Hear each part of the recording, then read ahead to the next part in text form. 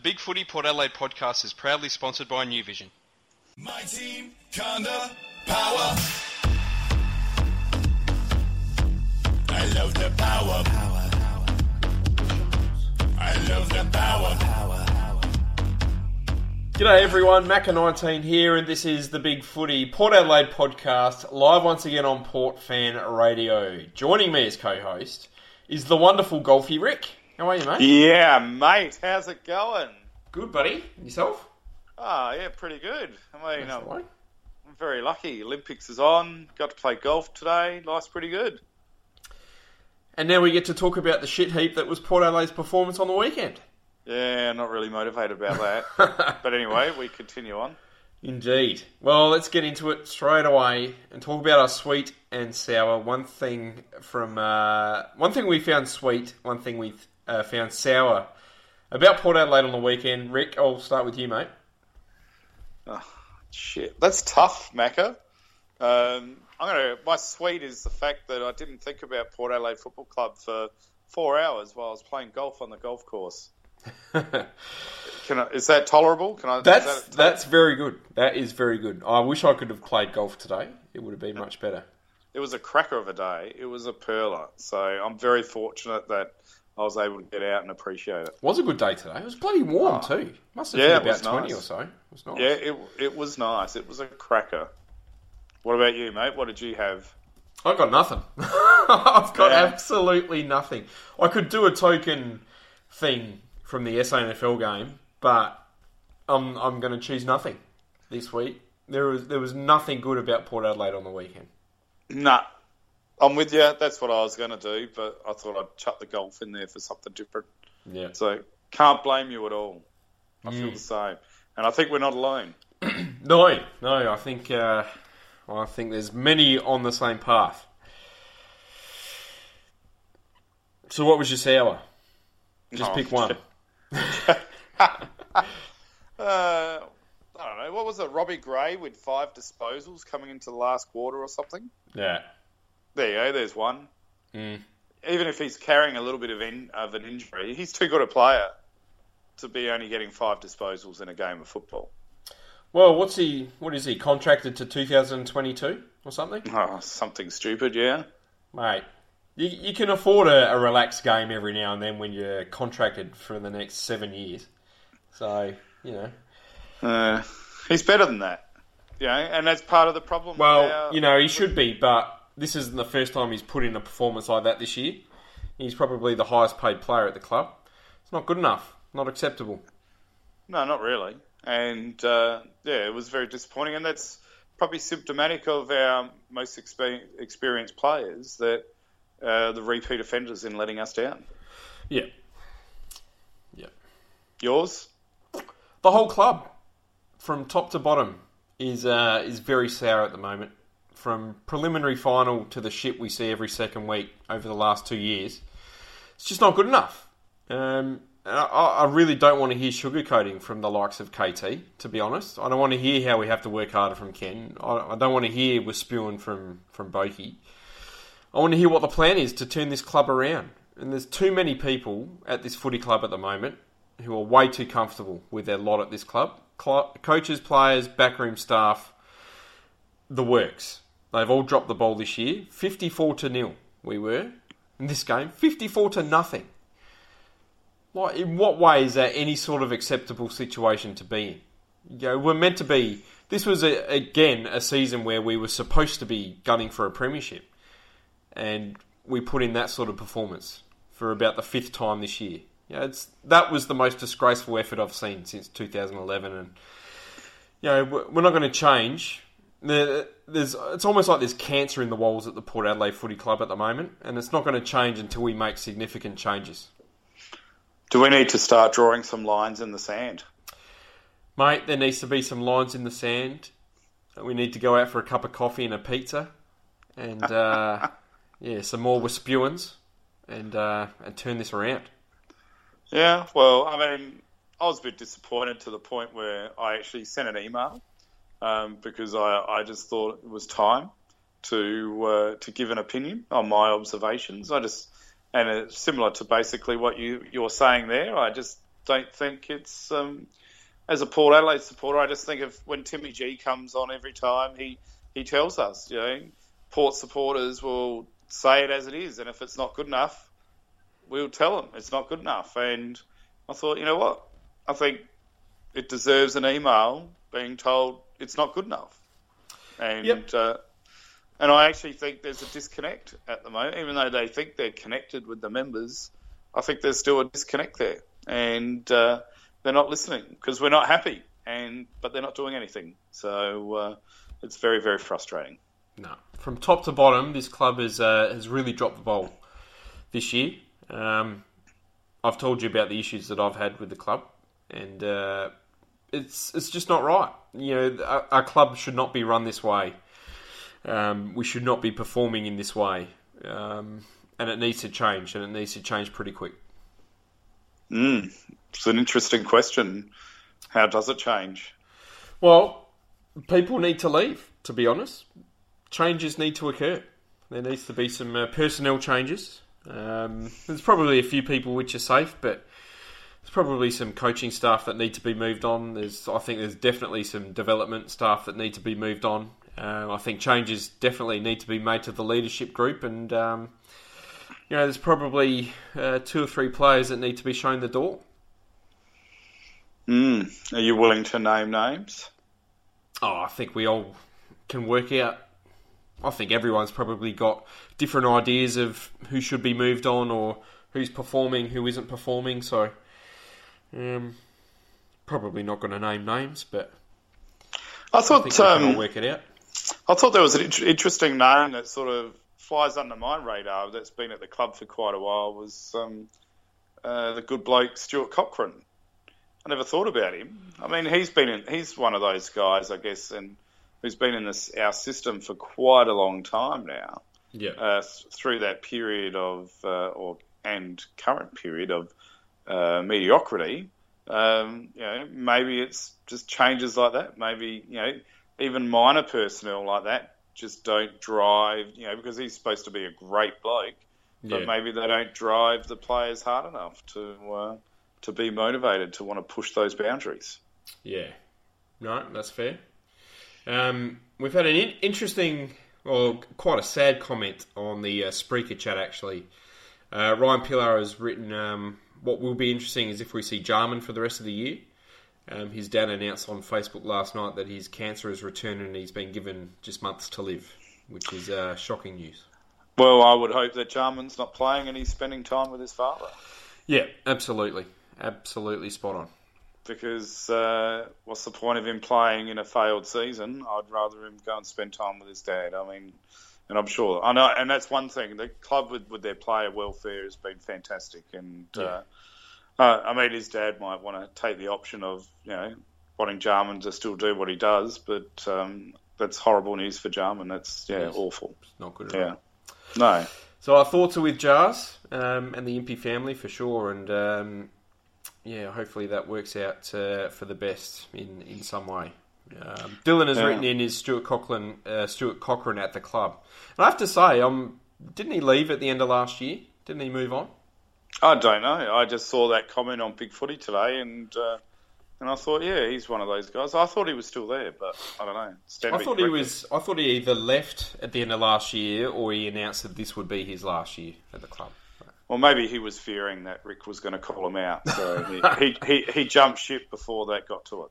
Look, that's probably a good thing to do. Right. Onto our questions. Onto the questions. We've got a lot of questions tonight. Awesome. Andre has written in and asked, at what point did you hit the alcohol hard to numb the pain? And Rick, you polished off about 4 bottles of wine last week. How many did you sink this time?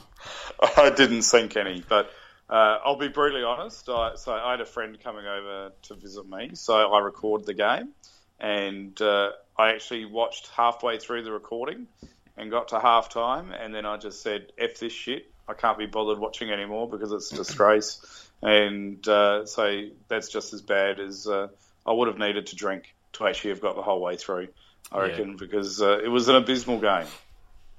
It was. That was. I had my folks over for lunch. They drove up, And so we had a lunch and went into the lounge room and watched the footy. And to be honest, at quarter time, I was very, very close to turning it off and deciding to do something else. What did you think? The first time I felt that way in a very, very long time. What did you think of the goalless first quarter? We'll get to that. we'll get to that. Absolutely. And yeah, I had a few beers after the game, so that certainly helps. Some very nice Pike's Pilsner Lager, which is delicious, absolutely delicious. No wine? No wine. No.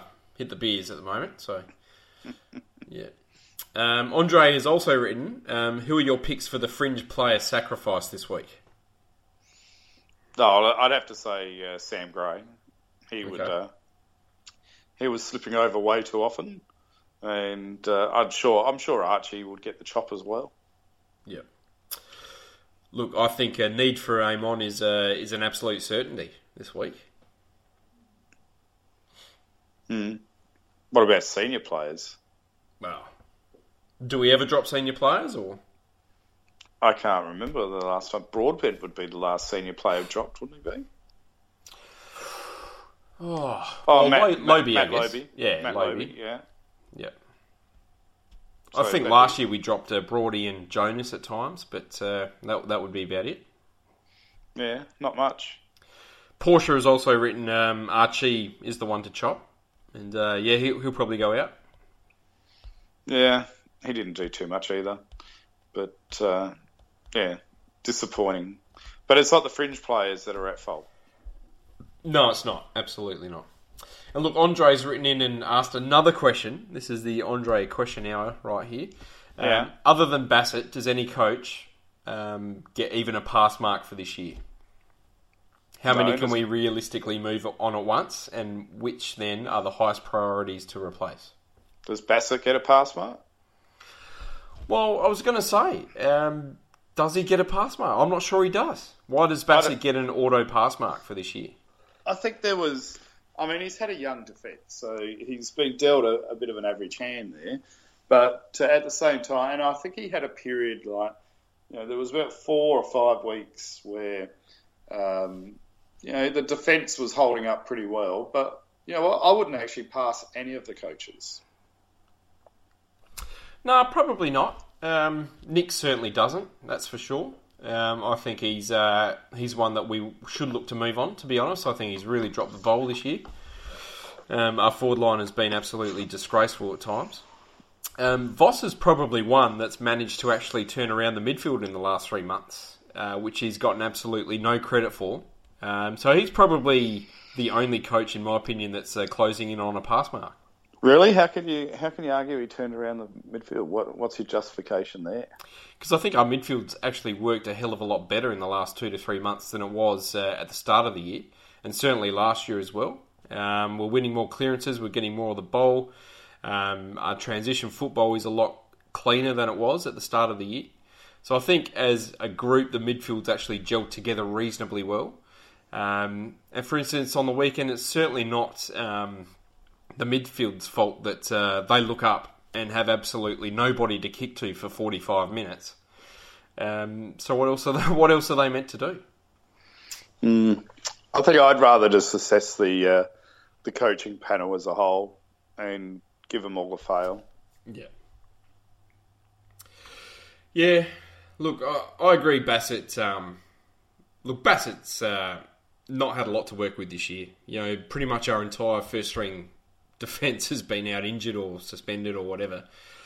Look, our defence has held up exceptionally well considering what they've had to deal with. So that's, I guess he's probably close to a pass mark as well, but that would be about it, I would think. Phil Reich has written in, would shambolic losses in the last 3 games actually be a blessing in disguise, as it may finally force the change in direction the club so desperately needs? I don't think it really matters, to be honest. I think if we got 3 wins out of the last 3 games, and then the club wants to come out and say that it's all good now, well then obviously we're in that bad state of affairs that we're worried that we're in. I don't think wins or losses at this point in time really make a difference, except for potentially draft picks. Yeah. Look, it would bring back memories of 2009, really. We were right in the finals race and then lost the last 4 or 5 games, and that was the end of that. I'm not sure we will get any senior coaching change this year. As we said, maybe a couple of assistants might move on into other areas or get replaced, but I certainly can't see Hinkley getting axed this year. Well, I'm still not sure that sacking Hinkley is the way to go. I mean, obviously terminating a head coach under contract, A, is going to be costly, and B, it's obviously going to be very destabilising because we're starting again from scratch. But I definitely think he needs, and I've said it in the past, he needs some more tactical nous in the box to support him. And I think that's the fundamental principle that's required. So that's what we need to go out and do to get him more support. But, I'd be hoping that the club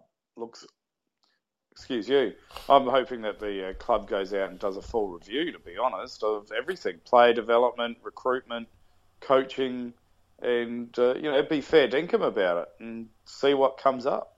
Yeah.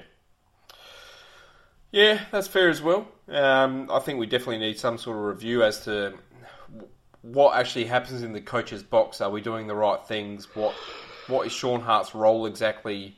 Is he fulfilling that role? Is Ken doing too much during the week? Where are we breaking down here? What's happening to cause this sort of breakdown?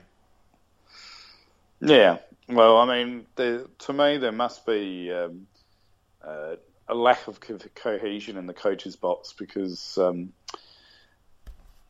I just don't see it on the footy field. There's no proper sequence or structure with what we're trying to do with our strategy. So, which then in turn, the players are only following the coach's instructions there. So, that really comes back to the coaches. So, and it's been a worry of mine for the last 2 years now. Yeah. Look, it's probably a really good point in that what has been our game plan this year, because I certainly couldn't tell you what it's meant to be. In 2013, I thought we had a pretty clear game plan. In 2014, we had a really clear game plan. In 2015, we tried to continue on from the 2014 game plan. It didn't work. We were unable to sort of successfully create different options. But this year, I really could not say with any sort of clarity what our game plan is supposed to be. And that's a real concern. Well, if you isolate one ball movement, our kick-ins, what do? 90% of the time, kick it along to the pocket. Yeah. We don't have a plan B, C, D, or anything. No. It's pretty much exactly the same every single time we kick it in. Yeah. And that just continues on forever. We've lost our ability to sort of lock it into our forward half.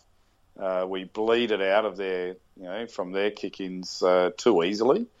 And, we just don't have a structure. Yeah. Next question, the Beard Amigos. Who do we recruit to fill in the holes in our list? So I guess the question first off has to be, what are the holes in our list? Well, with a dysfunctional game plan, it's really hard to tell. We usually compare to Hawthorn, but I guess what Don Pike's done with the Crows shows that sometimes it's not necessarily massive overhaul and player changes, but just having the players understand the process and the strategy that you want to implement.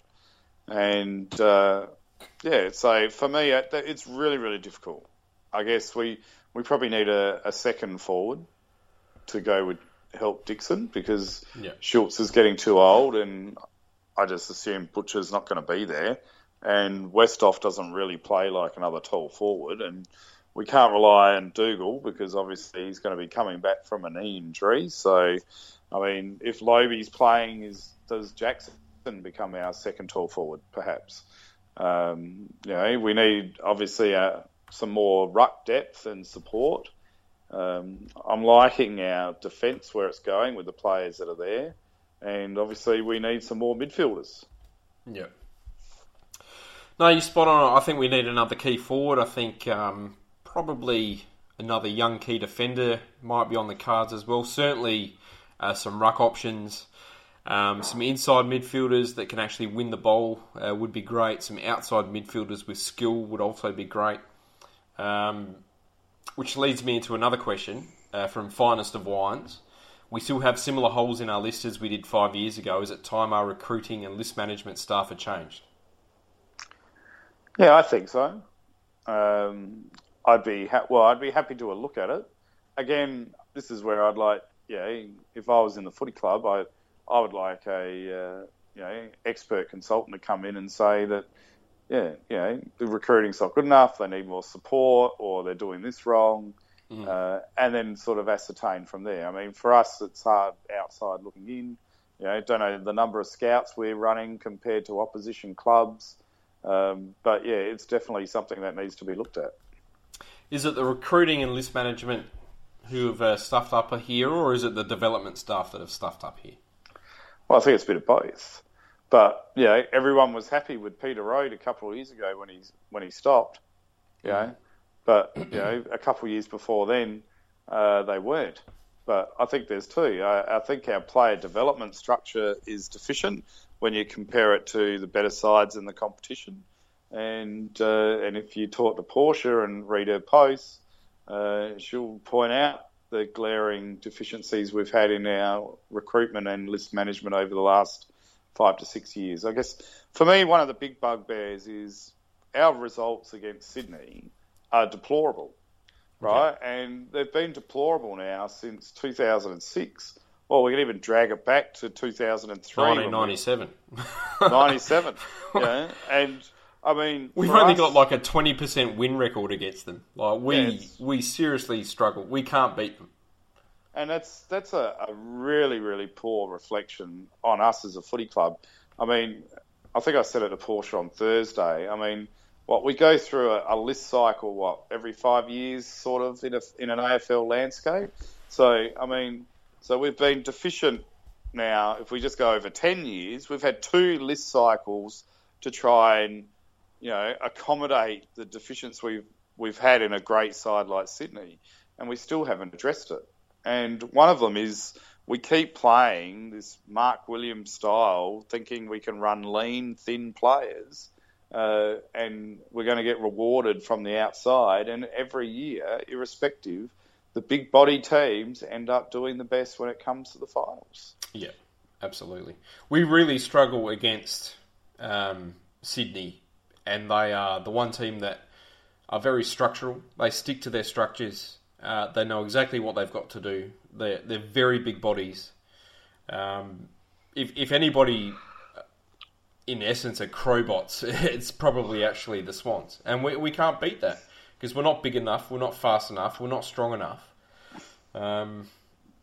It's certainly an issue. And we're not methodical. The only team. No, we're not methodical. Absolutely. And that's where I think it's a blight on our footy club that we can have these teams where they've had such an extended run of success, like North Melbourne did against us as well, and and we don't change anything to overcome that. I mean, to me, that's a glaring alarm that a team could dominate us for so long, and we don't look at it and go, well, what are they doing that we're not doing? And and what do we have to change to beat one of the best sides in the competition? And we haven't really tried to do anything. Yeah. Roger James has asked, will it take Ryder half a season to get competitive again? If so, 2017 will also be screwed. What are your thoughts on that one? Yeah, I don't know. I'm not as convinced on that because, I mean, a lot of players, when they're injured, they've got limited recovery and fitness-based because of the injury. I mean... Yeah, I get that match fitness isn't the same, but most players come into a pre-season without the match fitness, but they've got the fitness. So I would imagine that Ryder will be able to pick up the match fitness probably no different to the players that haven't been suspended. So as long as he's worked his arse off and kept himself mighty fit, I would hope that he picks it up pretty quickly. And let's assume that he's 10 or 15% off at the stage that he would be next year to normal, well then I guess we've got a player like Jackson Trengove that maybe can give him that chop out for that extra 10 or 15%. Yeah, I'm not sure. We're putting a lot of faith onto the shoulders of someone that hasn't played a competitive game of football for what will end up being 18 months when he plays his next game. And I think I've said it a couple of weeks ago on the podcast, so I'll bet the house that he does a hamstring or some other sort of soft tissue injury in the first couple of games, which will see him out for a month or so. So I reckon it's bound to happen. Yeah, it could do. I mean, it happens quite often when they're coming back from injury. So, we'll just have to wait and see. I guess it's just a matter of what ruck cover are we going to have for him. Are we actually going to recruit any tall players this year? I would hope so. Absolutely. Well, I'll believe it when I see it. We seem to have this phobia of drafting tall players. Well, I'm not sure we've got a phobia of drafting tall players. I think we probably don't draft enough. But, not sure. I don't know. But we definitely need some more talls. That's for sure. I agree. I can't imagine what the reaction on the board will be come the end of the rookie draft and we haven't drafted another ruckman. Do you think we won't draft another ruckman though, or trade? Well, it depends on Lobie, doesn't it? It depends what we do with Lobie. If we keep Lobie as backup because he's still contracted for another 3 years or whatever it is, then maybe we won't decide to draft a young ruckman. If we choose to trade him, then I think we'll be in line to draft maybe one or two. Yeah, that was another great list management decision there, wasn't it? Yeah, first round picks could have happened, Signing Lobie for like 15 years. That was luck good favours too. the brave. And, we talk about being a ruthless football club. We talk about being brave and playing brave football. And every decision we've made in the last 2 years has been anything but, just about. Correct. Next question, us against the rest. Is it actually possible for a club like ours to be dominant for sustained periods of time, or are we destined to be also runs for eternity? So again, I guess my counter question is, what does he mean by a club like ours? Yeah, I don't understand the question. Well, do you think he means maybe in terms of financials or without the resources of the big clubs? Yeah, but I thought we were getting back on a reasonably even keel with the majority of the clubs. I think we're getting back on a sort of a status quo sort of thing. I mean, we've got a fair structure of resources now. We've got a coaching director.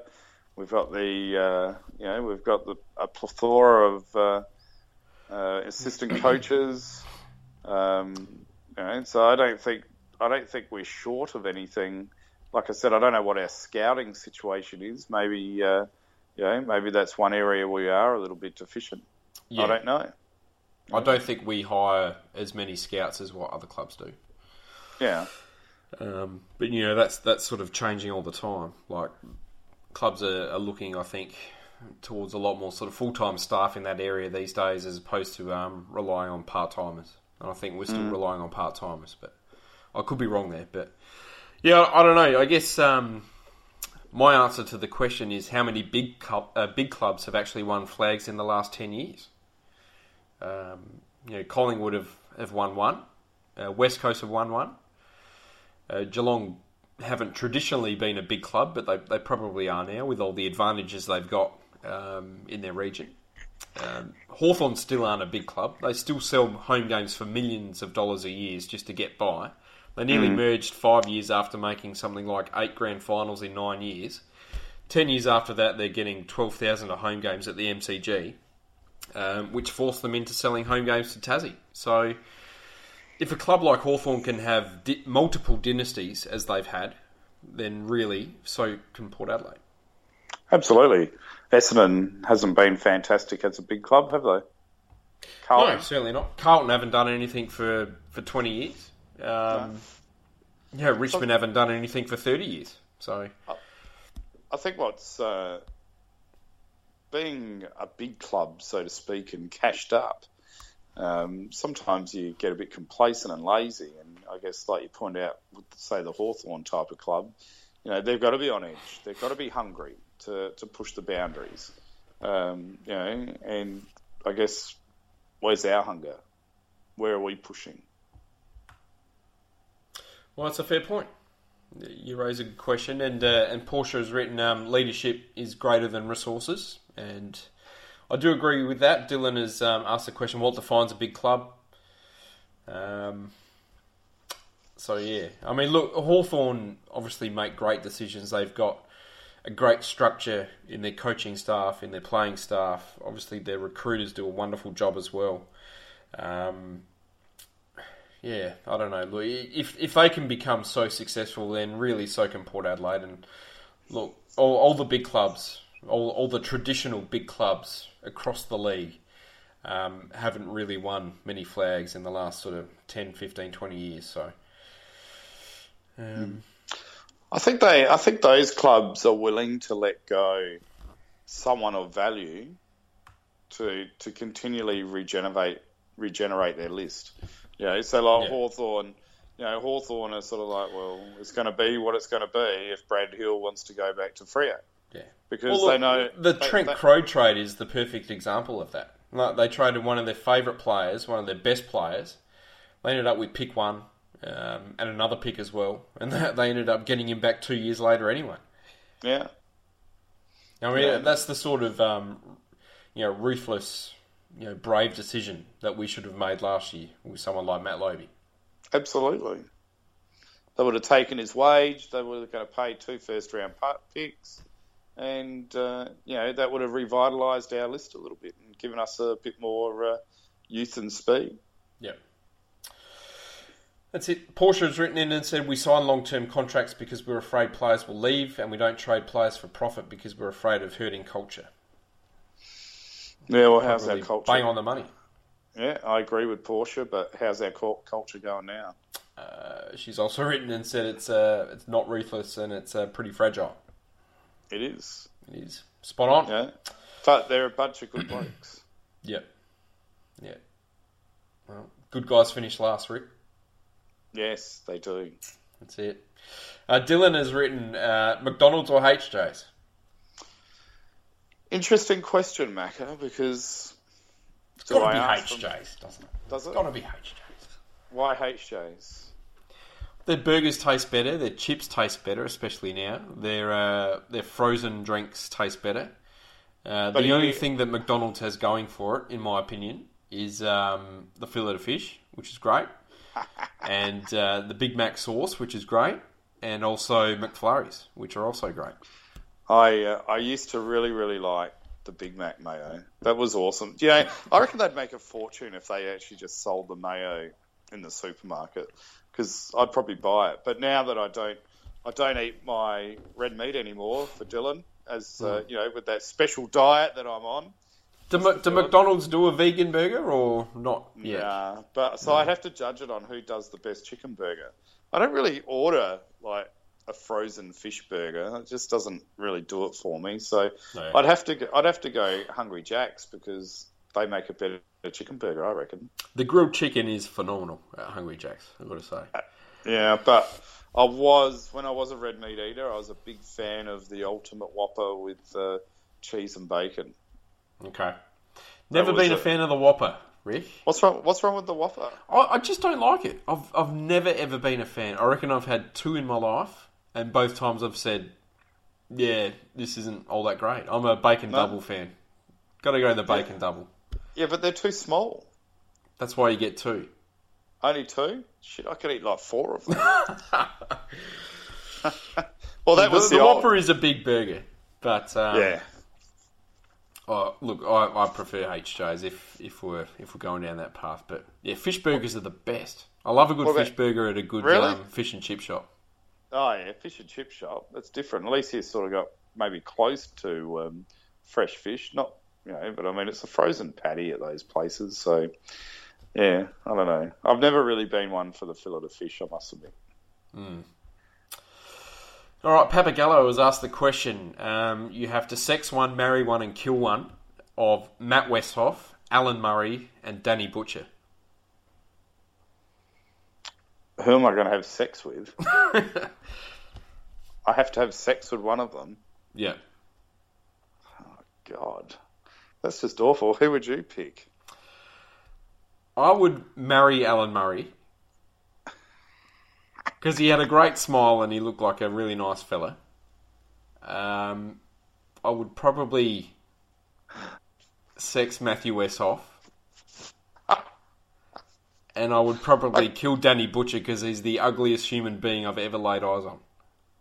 I can't believe you're even answering that question. That's just appalling. I refuse to answer it.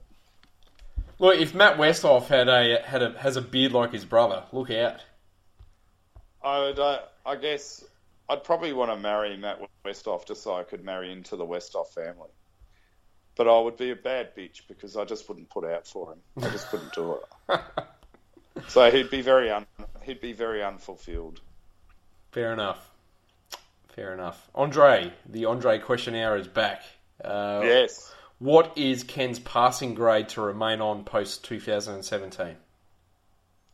You just broke out there. What was that? What is the pass mark for Ken to remain on after next year? Well, we have to make finals. Just finals? Mate, I'd just be happy to make finals at this point in time. I'm not bloody greedy, are you? No, I would be very happy to make finals. That's for sure. 2 years out of finals, with question marks over the list. If we just get into the top 8, I think we have to take that. Yeah. Although I think it's pretty clear if we're missing finals next year, Ken's gone. 100% gone. There's no way we're keeping him on if we haven't made finals in 3 years. I think if it's looking like we're going to miss finals, he could be out the door before the end of the season. But I think if we do make the finals, then they'll probably give him a short-term contract. I think like a 2-year contract. Well, he's still got 2 more years to go anyway. I'm pretty sure they signed 2 him years? up. No, end of next year. No, I reckon it's the year after. No, I'm pretty sure it's end of next year. Because I thought they announced a contract extension last year, and which gave him another 4 years in total.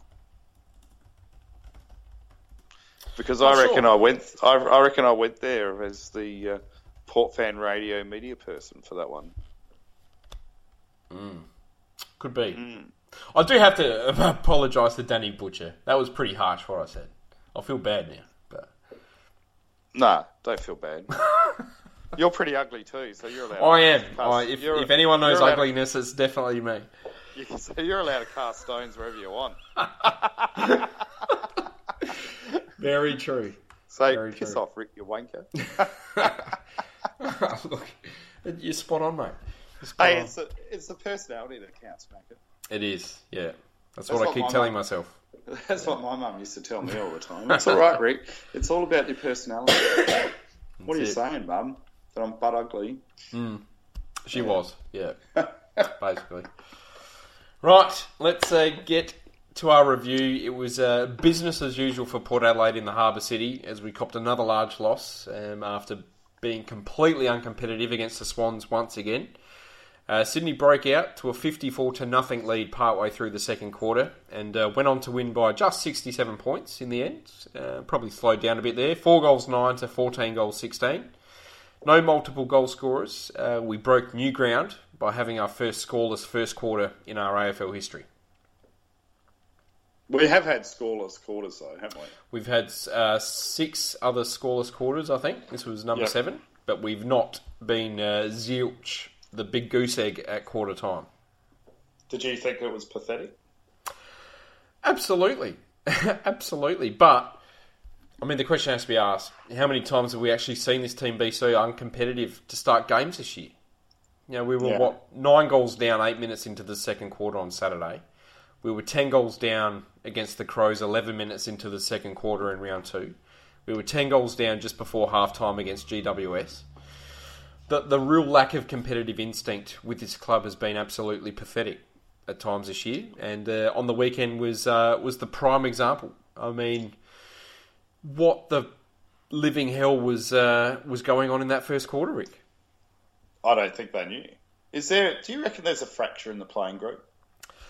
I don't know if there's a fracture in the playing group, or if there's a fracture in the coach's box, or if the message just isn't getting through, or if the message is too complicated, or if it's just a really shit message to begin with. Because that first quarter was... I've been trying to think. I think we even played better when we lost by 170 odd points to Hawthorn, to be honest. I mean, once again, the coaches, I thought, stuffed up massively with how we wanted to play in that first quarter. And how you can manage to literally have nobody in the forward line for pretty well 45 minutes, the first 45 minutes of that game, is beyond me. There was nothing more frustrating as a player than winning the ball, looking up at half-back, and seeing absolutely nobody to kick to in the forward 90 metres of the ground. And the SCG is a smaller ground. I just have no idea what the game plan was supposed to be on the weekend. And so many really times... Yeah, well, so many times we had no option but to just kick it long down the line to nobody. And how we expect to win football games by doing that, it's not going to happen. Yeah, I mean, and like I was trying to say, it's not like we were going to be worse off for having some forwards up in front of the ball, because we're getting smashed anyway. Yeah. So what did it really matter? Our game plan in the first quarter seemed to be pretty clear. Like, we were playing down the outer wing. And time again, we had no players down the line on the outer wing. So why are we playing down the fucking outer wing if we've got no players there? What is the point of that? Like, we switched to... Where were the forwards? We play 3 key forwards. Where were they? Literally, where were they? You need to send out the homing pigeon with a note, and hopefully they'll find them. And then I think they were back on the golf course with you, mate. Well, they could have been. Hopefully they hit it better than what I did. But I got nothing. I really got nothing. It was uninspiring, and that's why. And I'm with you. Like, we should be questioning the coaches. What are they doing? And that's why I'm not willing to give a coach a pass mark, because we should have made finals this year and we didn't. And the players are fractured, and the coaches are, at the end of the day, in charge of that. Yeah, that was the most pitiful, lifeless quarter of football I've seen Port Adelaide play in a very, very long time. A very, very long time. That slaughter at the start of the year against the Crows was pretty woeful. Yeah, but that was probably across 2 quarters, and halfway through that second quarter, when we'd given up 5 goals in 5 minutes to start the quarter, we actually looked alright in the showdown, and we were back in the game. We were kicking goals. I think we missed a few chances, and that was the end of that. But geez, this was shocking. This was absolutely shocking. I reckon they. I really do feel sorry for them. This is why I said my thing about the midfield a bit earlier. I feel really sorry for the midfielders on the weekend, because what are you supposed to do? Like, I feel really sorry for someone like Carl Amon, who probably 3 times in the first quarter just had to boot it down the line because there was absolutely nobody to kick to. So what are you supposed to do in that situation? You can't really stop. The defensive half of the ground is that crowded that you can't attempt to switch the play because it will just get chopped off. So you're just left with this sort of get out of jail kick down the line. Hope it doesn't go out for a free kick, but oh dear, there's 4 Sydney players about to run onto the ball anyway. So just not acceptable. Is it work rate? Was it message? Was it game plan? Well, look, it didn't look like they were working hard enough, and I think the commentators pointed out that they weren't working hard enough either. Yeah, I'd love to see the behind the goal vision of just what Butcher, Westhoff and Dixon were doing, like where they were situated in that first sort of 45 minutes, because they certainly weren't anywhere near the forward 50, that's for sure. Yeah, well, that's the problem with TV, isn't it? You can't pick it all up. Oh, there you go. Kane Corns is putting Ken Hinkley on notice, apparently. Oh, thanks very much, Kane. Yeah, Hey? that's just what we want. Maybe Kane thinks he's good for the job. Do people actually care about Kane Corn's opinion anymore, or I know, do we? probably not? No? Yeah, Not really? I don't know.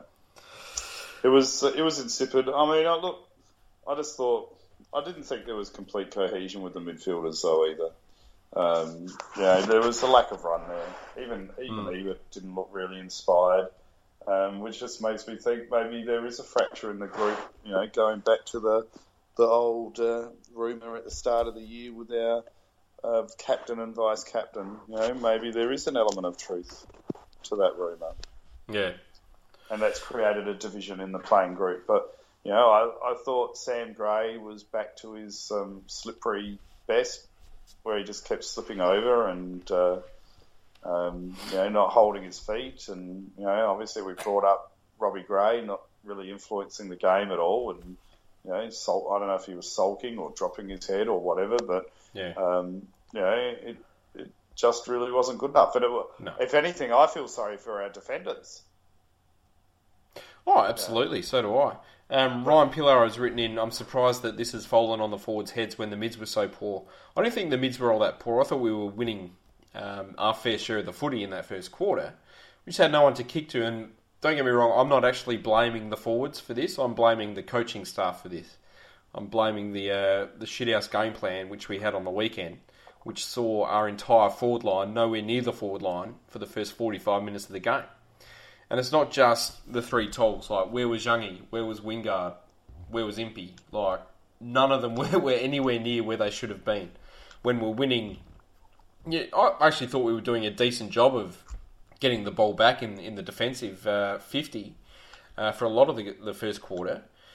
But we just had no one to kick to. Like, there was just nothing going forward at all. And that's coaching, in my opinion. And it's, So I'm certainly not blaming the forwards for this.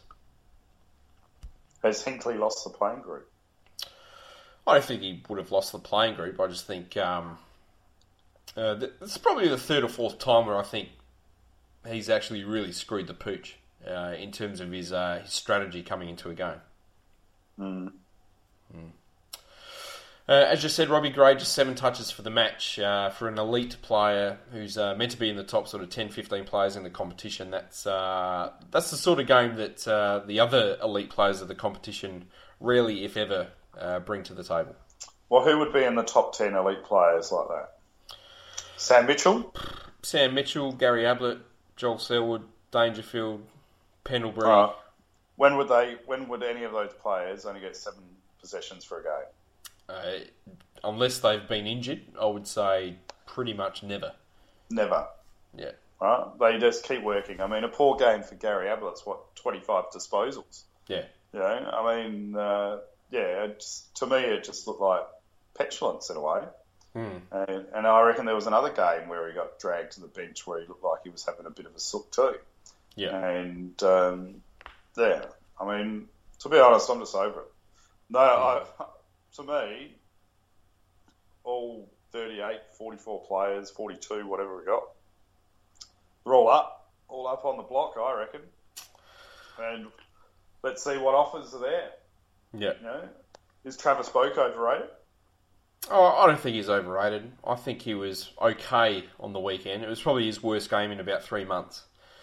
But as I've said in the past few weeks, I think he's probably been unfairly criticised at times this year. I think his performance has actually been pretty decent for most games this year. He's probably had 2 or 3 bad games. I don't think this was his worst game. I think it was Ebert's worst game for probably the whole season. Dixon had, 1 kick and 1 mark. So, is he underdone? Was he still struggling with his leg? Or was he just continuing on the form that he had pre-injury? Yeah. Look, Ebert's been pretty good. It's hard to be too critical of him. Yeah. But like I said, I'd have anyone. After what's going on, I would, everyone's up for the right offer. I mean, Yeah. you're not giving him away for a packet of chips, but I would just be having a look. I think we've got cultural issues. I mean, we're too good a team to be serving up those average performances. Yeah. Spot on. I thought we had a couple of okay players on the day. I thought Wines was pretty good, even though his disposal efficiency was really, really low. He seemed to be just about the only player that was actually capable of getting it out of the middle. And even though his quick kicks forward were generally going to the opposition, at least he was getting the ball. Sammy Gray was really good, I thought. That was probably close to his best game for the year. Westhoff in his 200th. We did actually have a question which I forgot to ask, which was, is that the most Westhoff-like performance from the team that you could think of? And you've got to say it's probably spot on, although if it was going to be a Westhoff performance, we probably would have come out firing from the blocks in the first quarter and then not scored anything at all for the second and third. But I thought he was okay, and look, Jarman Impey put in a pretty decent performance as well. Yeah, look, I've been really impressed with Jarman. If you think back to the start of the season, people were actually questioning his role on the list. Yeah. And he's brought his form back throughout the year to a fantastic position. So and God, he's fast. He's a fast player. We just need to use him properly. That's all. But And I've got to say, mate, Jackson Tringove had a pretty dirty day as well. From a record clearance game against Brisbane to just the one clearance against Sydney was well down on what he can do. Sydney were never going to let him get away with what he's got away with, were they? Yeah. It's interesting he was up against two pretty young ruckmen as well. So. And we could have got Nankervis from memory in the draft, but we chose not to. Yeah, I'm not sure if he was gone before our second pick or not. I thought, and I can't be bothered looking it up. Yeah, I thought we could have got him, and we chose not to. I think he was certainly around the mark. Look, I would have been well happy to get Nankers, because I reckon he's a pretty good young player. But unfortunately, it didn't work out that way. Well, I'm surprised we've been able to bitch on for 55 minutes already. Time's flying. Look, I've stalled perfectly there. But yeah, he was gone before our second pick. So we picked Impey with 21. Nankervis went at 35, and our next pick was 45. So we missed out. I thought we could have got him. Well, we could have got him for Jarman Impey, but yeah. But I'd probably rather Impey at this point. Would you? Yeah, if I was going to choose anybody over Impey, it would be one of the few players that were picked after him in terms of Rory Lobb. Billy Hartungo's alright. Match Crouch has obviously turned into a pretty decent player as well.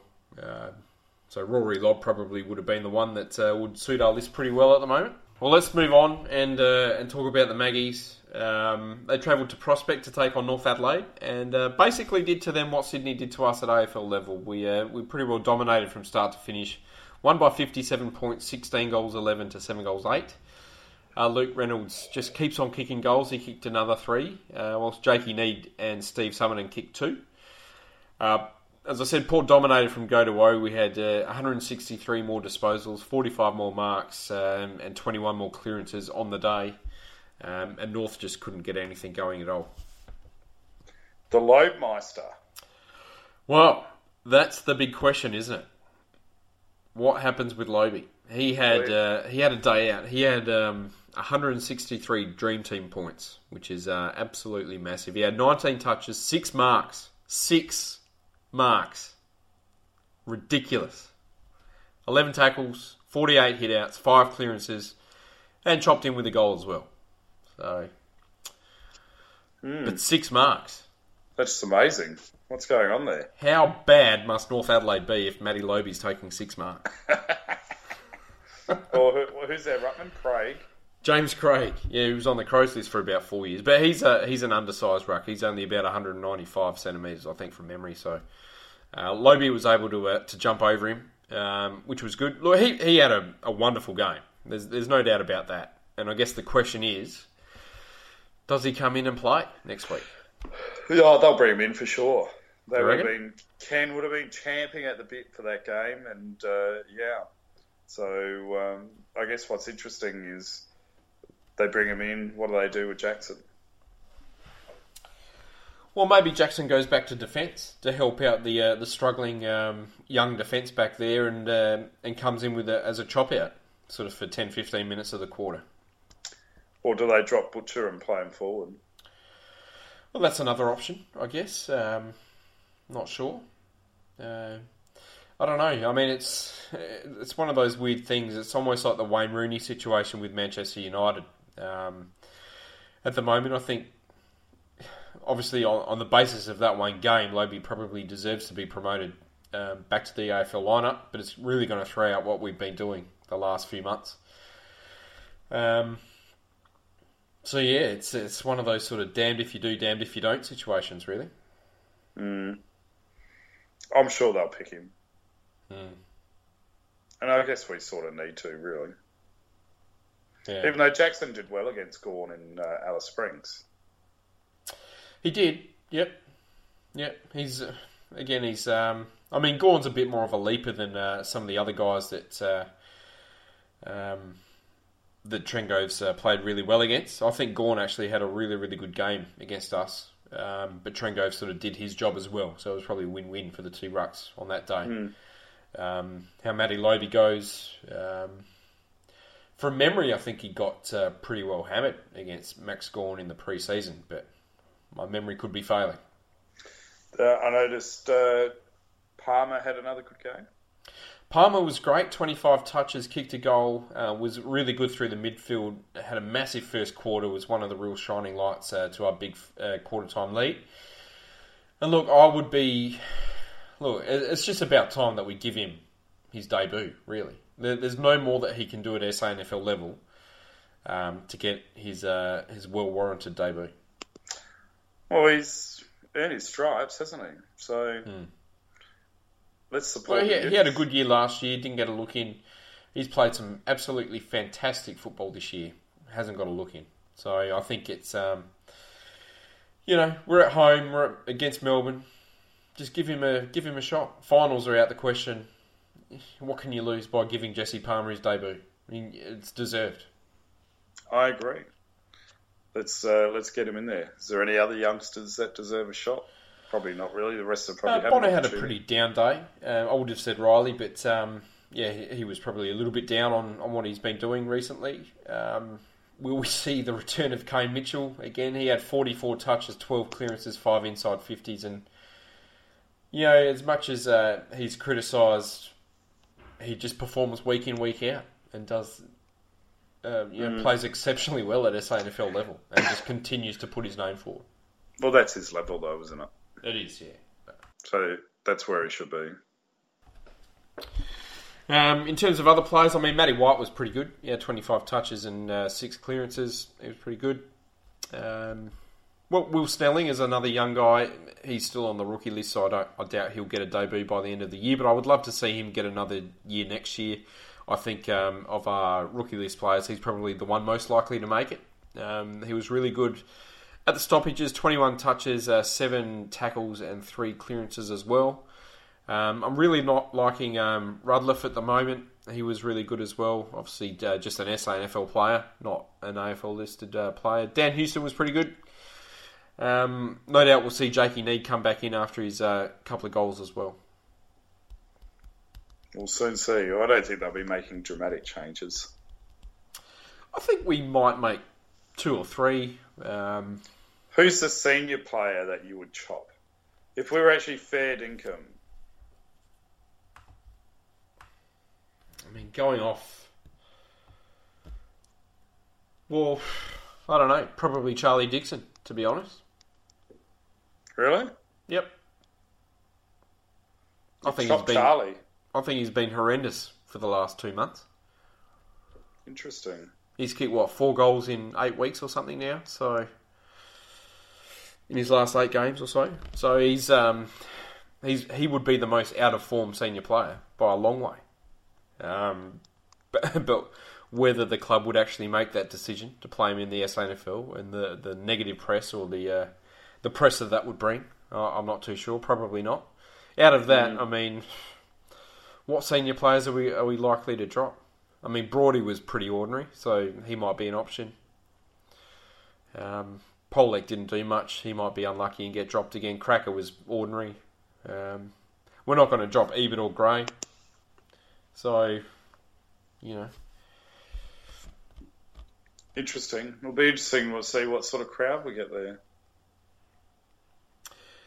Well, hopefully it's a big one, to be honest. I'll be pretty disappointed if we get less than 40. Even though we're not playing well, we still need to turn up and support the lads. So, now, are you turning up?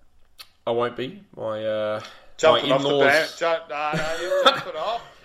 Not jumping off. I would love to go to the game, but my in-laws have booked a dinner on Saturday night to celebrate one of their 60th birthdays. Right.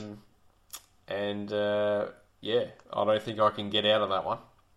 The secret is that you actually texted them and said, please book something at this time. Save me, please. I think you'd be forgiven from sitting out a game. I hate missing games. I hate missing games. I usually miss one or two a year just because it's country and it's hard to get to some, and with young kids and all that sort of stuff. And usually if there's a couple of illnesses in the family, I might stay home for one or two games. But considering I'll be in Adelaide anyway, it's a tough one. Maybe the players need to take a leaf out of my book and start having cold showers before the game starts. Cold showers, maybe. Yeah. A sort of pre-game ice bath, maybe. Yeah. What about the Olympics, just before we go? Has there been a highlight for you in the short term? Oh, probably Kyle Chalmers, Brett's lad, getting a bronze medal today. I think was wonderfurl. What about the Boomers? Looked amazing. They were really impressive. They looked really, really good. Didn't see them. I saw some of the hockey. That was good. Well, we lost today. And look, that broken leg in the gymnastics was absolutely horrific. That's horrifying, isn't it? At least in football, when someone does something that bad, you can't hear it, but you could actually hear the snap in the video of that. It's disgraceful. It's shocking. I can't handle. I don't know how you can watch the video. I can't handle that stuff. All right, well, mate, I'll Pleasure. Talk to you next Monday. Awesome. I get Thursday off. That's great. Yep. And until next time. And I reckon I'm here until the last game of the season. Okay. Before I go. So That's good. Cool's that? Wonderful. Awesome. Good stuff. Guess what I'm going to do? Well, the podcast's still going to keep going. We'll have our end-of-season player reviews, and myself and Portia are putting together a draft extravaganza, which is something to look forward to. No point including me in that one. No, probably not. No. I might be over for the Singapore Grand Prix, Macca. Oh, that'd be good. Well, now, look, we're rambling again. Sorry. Oh, this is actually an off-call conversation, but we're still on call. So pretty much, yeah. I land in Singapore the day after the Grand Prix, so I'm going to see if I can bring the ticket forward. That'd be pretty cool, wouldn't it? Yep. I'll send you some selfies from the Singapore Grand Prix. Great. So long as you're not in the shower, that'd be wonderful. In a cold shower in Singapore. All right. Until next time, Khan the pair. Puts the ball across towards a teammate. Grit's hand pass though, slapped, and now Need's away. Everything falling into place. Need, the beneficiary, running down towards the 50. Lines up, vacant goal square. How about this? This is breathtaking.